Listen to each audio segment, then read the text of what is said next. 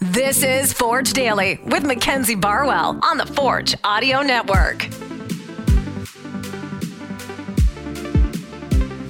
Forge fans, welcome back to another episode, or welcome to. I was just thinking that maybe I shouldn't assume that you're coming back. Welcome to Forge Daily. My name is Mackenzie Barwell. I am your host, here to give you all things Forge FC. The team started practice this morning in a fun way. The activation was tic-tac-toe. It was like a relay. There were a bunch of teams paired against each other, racing to win this game of tic-tac-toe using cones. Anyways, I just thought I should mention that because I'm sure it was as much fun to play as it was to watch. And I talked to a couple players after practice about it, but we'll get to that later.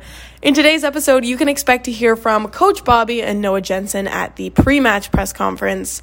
But let's have a look at some recent news surrounding the league and York United to get some context for what we might see tomorrow night. To refresh your memory, your Forge FC have 19 matches played with 29 total points. Fortunately, Pacific and Cavalry have 32 and 30 points, but only 18 matches played. So as we approach the end of the season, it's crucial that Forge take advantage of these remaining matches. Just like Malik said yesterday, it's now about getting results. York has also played 19 matches. They've got 25 total points, recording 7 wins, 4 draws, and 8 losses. They're still tied for 4th, and we know that since there are now 5 playoff spots available, still very much in the race for the regular season title.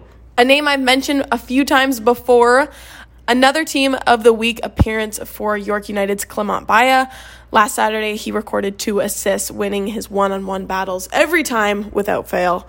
And someone else worth mentioning with regards to York's players, striker Ozaze De Rosero will be unable to compete with York this weekend. The club announced a few days ago that he's ineligible to represent them for the month of August because of a violation to the CPL's anti-doping rule. In his statement, Ozaze said that he unknowingly consumed THC after eating an unlabeled dessert at a dinner gathering he attended a few days prior to a match earlier this year. So he'll receive a month suspension for doing so. Kind of a weird situation, but it will affect York United's lineup. And interestingly enough, his 18-year-old brother Adisa has recently joined the club as well as a goalkeeper, a part of their 23-man roster. He's actually on loan from Toronto FC's second squad, so he'll return to that program after the end of the 2023 CPL season. All right, let's hear from Coach Bobby and Noah at the press conference.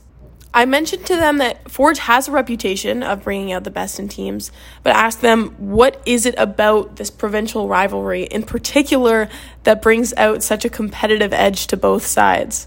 Yeah, I mean, for the last 2 years I've been here, we've always had good and entertaining games against York. Last year and this year, we've both been at different spots on the table, but this year, York's really been pushing up, and it makes the games against them that much more competitive. I know this year we dropped an unfortunate game to them last time we played them here. So, we're looking to have a better performance and something much like the performance we put on when we played away against them last time. So, yeah, just something that, we need to take care of and to put us in a good spot in the table. You mentioned that throughout your 2 years here, you've kind of seen the rivalry progress, but looking ahead, how do you see it kind of evolving in the future? I mean, I think it's great to, having a smaller league and still having games that just mean that much more, especially for the fans. I know that they get some fans traveling here for our games, but when we play there, we have a lot of our fans go there, and it makes it a really cool environment to play in, and just another derby match to be a part of. That's always fun for the players. Yeah, I think for us, the most important thing we see in front of us is we have an opponent that we need to get 3 points from this weekend. And, it just so happens to be York, and the games are usually good ones. But, for us, it's the most important thing is the 3 points, not so much of who we have in front of us. York always brings their best game when they're playing us. Doesn't matter if they've won 3 straight, if they've lost 3 straight.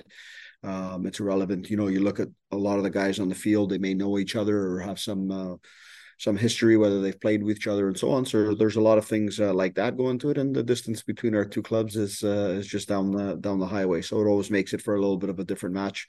For us, the most important thing, and because we never discuss things like that, is how we go about giving ourselves the best opportunity to win the game and get 3 points.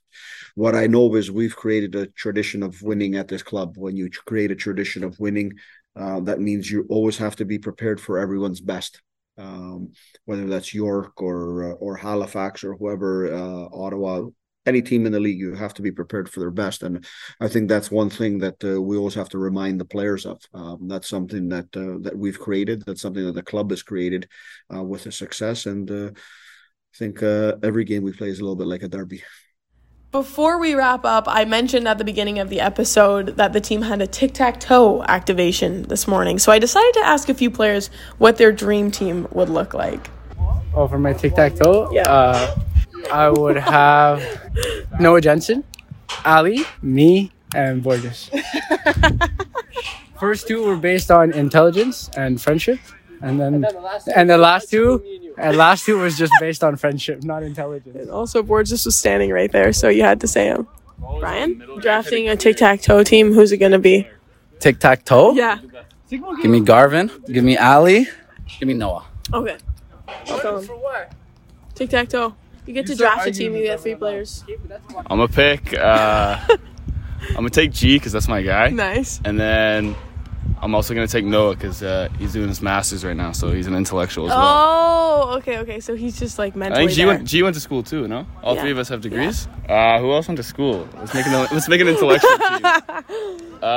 Yo, Abu, did you graduate university? Yeah? Okay, we'll take a All right, we'll take Abu. Who are you drafting? 3 kids. I take my Wolves. always here. Always Wolves, the first one. And the second one, I would pick Garf. And the third one, Yeah, but Davy's injured, so I would take true. So I take Kadim? Okay, fair. You just heard from Seba Costello, strength and conditioning coach Brian, Miles, and then Abu Sissoko. That will officially wrap up today's episode. Thank you all so much for listening. I hope I see you here tomorrow at Tim Hortons Field, 7 p.m. for the matchup against York United. This has been Forge Daily with Mackenzie Barwell. If you like what you heard, please like, follow, subscribe, comment, and share.